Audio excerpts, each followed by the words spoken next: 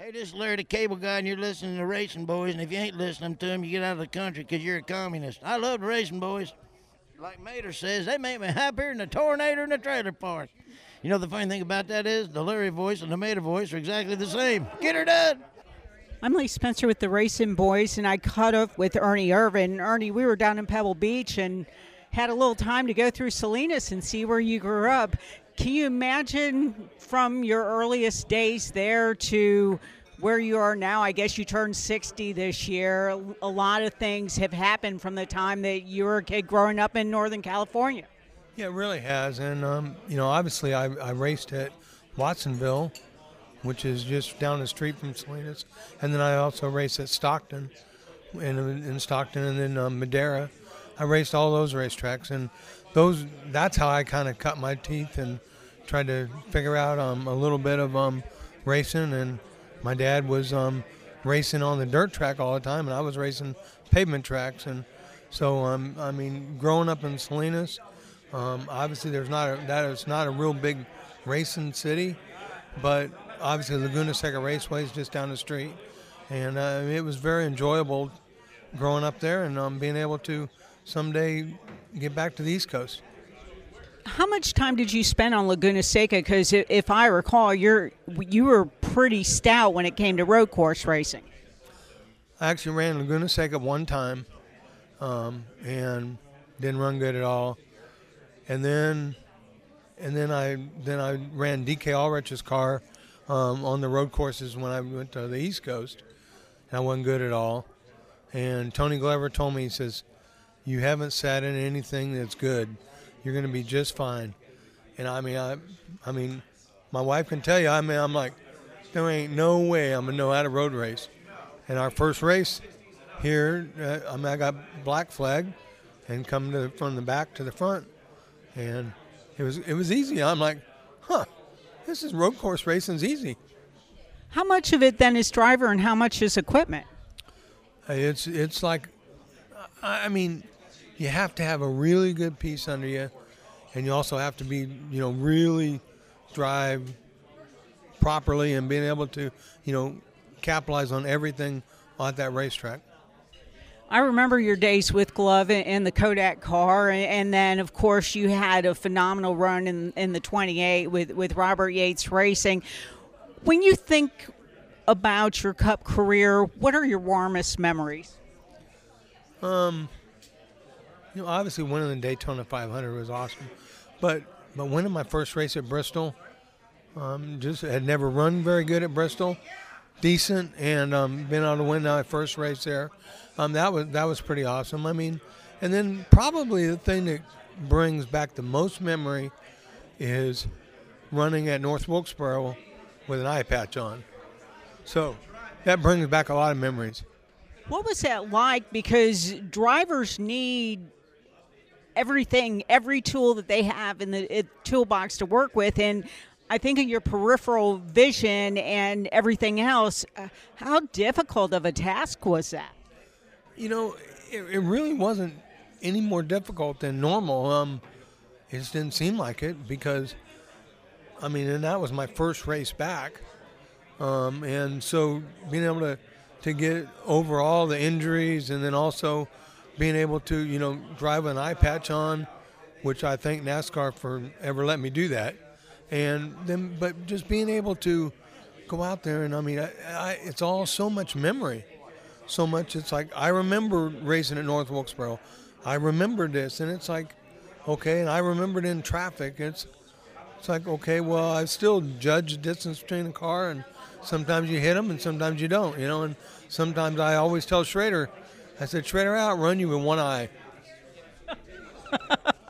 I bet he appreciates that. So Schrader's still out there running, getting it done, doing Kenny Wallace still out there racing. Do you miss it at all? I miss it. I just can't do it. I got a go-kart, and I'm racing it. I raced it one time, and I'm too slow. So I'm decent, but I'm not very fast. And it's a road course. I should be able to be all right on it. And, my kid weighs a lot less than me, but he outruns me by 4 seconds. So, I'm trying to get better at it, and obviously that could be my racing. I'm 60 years old, and being able to get back into stock cars is just not going to happen. So I like to watch my kid, and Jared's a really talented race car driver, and just being able to watch him advance. Talk about Jared and how much contribution you've put into getting his program off the ground. Well, obviously me and his mom have funded everything basically, and just trying to get him more experience. But it's the problem is he's way more talented than we can give him for the experience, because we can only race him so many times. And if he went out every week, I don't know how good he'd be.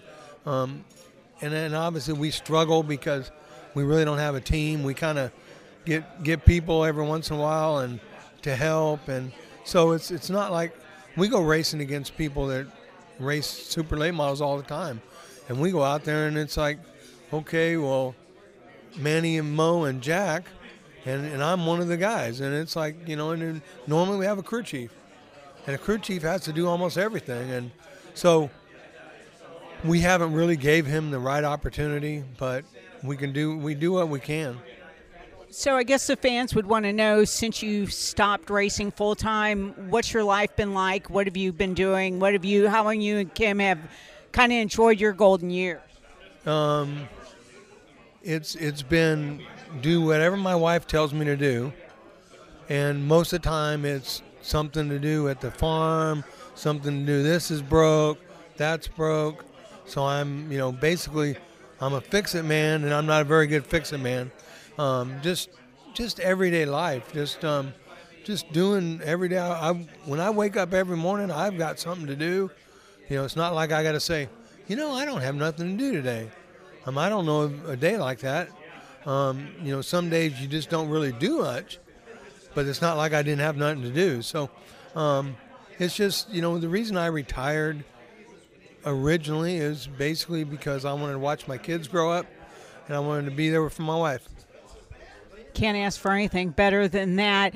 You're going to be at Sonoma this week. Pretty much what's your game plan? What will you be doing at the racetrack? Whatever they tell me. I just do this like I do with my wife. They paid our way out here, and they just wanted to celebrate 50 years at Sonoma, and I was a big part of it. So I feel very honored to come out here, and just do a bunch of stuff for the racetrack. When you think about where you began, because I think, it's been pretty well chronicled about, building stands or whatever, little bits and pieces that you took in your career to get established initially to where you are now. You could say you've had a pretty incredible life. I have. Because I got paid doing what I love to do. And very few people get that opportunity, and I would have raced. Me and Dale Earnhardt talked about. It's like when I was getting ready to start driving the 28 car, they said, well, what kind of salary do you need? And so I went and asked my buddy Earnhardt. I said, hey, so what kind of salary should I ask for? And he goes, do you love racing? I said, yep. He said, would you do it for free if that's the only way you could do it? I said, yep. He said, I would too. But do not tell Richard Childress that. So, again, and just, obviously, I told Robert Yates, I said, well, if so, pay me what you paid Davey. I don't know. We were kind of on the same level, and, and Robert said, okay, paid him this. And I went, oh, yeah, that's way more than I was making before. But I didn't tell him that. So you're just kind of happy to take the money and run. Yeah, I had a great career. There's a couple races that I would have loved to have won. Indy was one of them. I run second one time, and then the first time when Jeff Gordon ended up winning, I cut a tire down with about 7 or 8 to go, and was driving off from him. So that's the one racetrack. If somebody said, hey, run Indy for me, I'd have to really say, no, I can't do it, But I mean, that's the one race that, because I remember the first test we ever had at Indy. I thought it was really exciting, and it's just, I mean, the racetrack is not good for stock cars. It's not really good for stock cars, and it just, they don't put a very good show on or nothing. It's all about being at Indy, being able to do that. But you can call yourself a Daytona 500 winner. Yep, I was fortunate enough to do that. I was fortunate enough to be on the right path to win the championship. It never happened because I got hurt. But you and your lovely wife, Kim, have really enjoyed yourself, and we really appreciate you coming on. We hope you have a lot of fun at Sonoma, and hope to see you down the road. Yep, never know. Thanks, Ernie. Okay, thanks.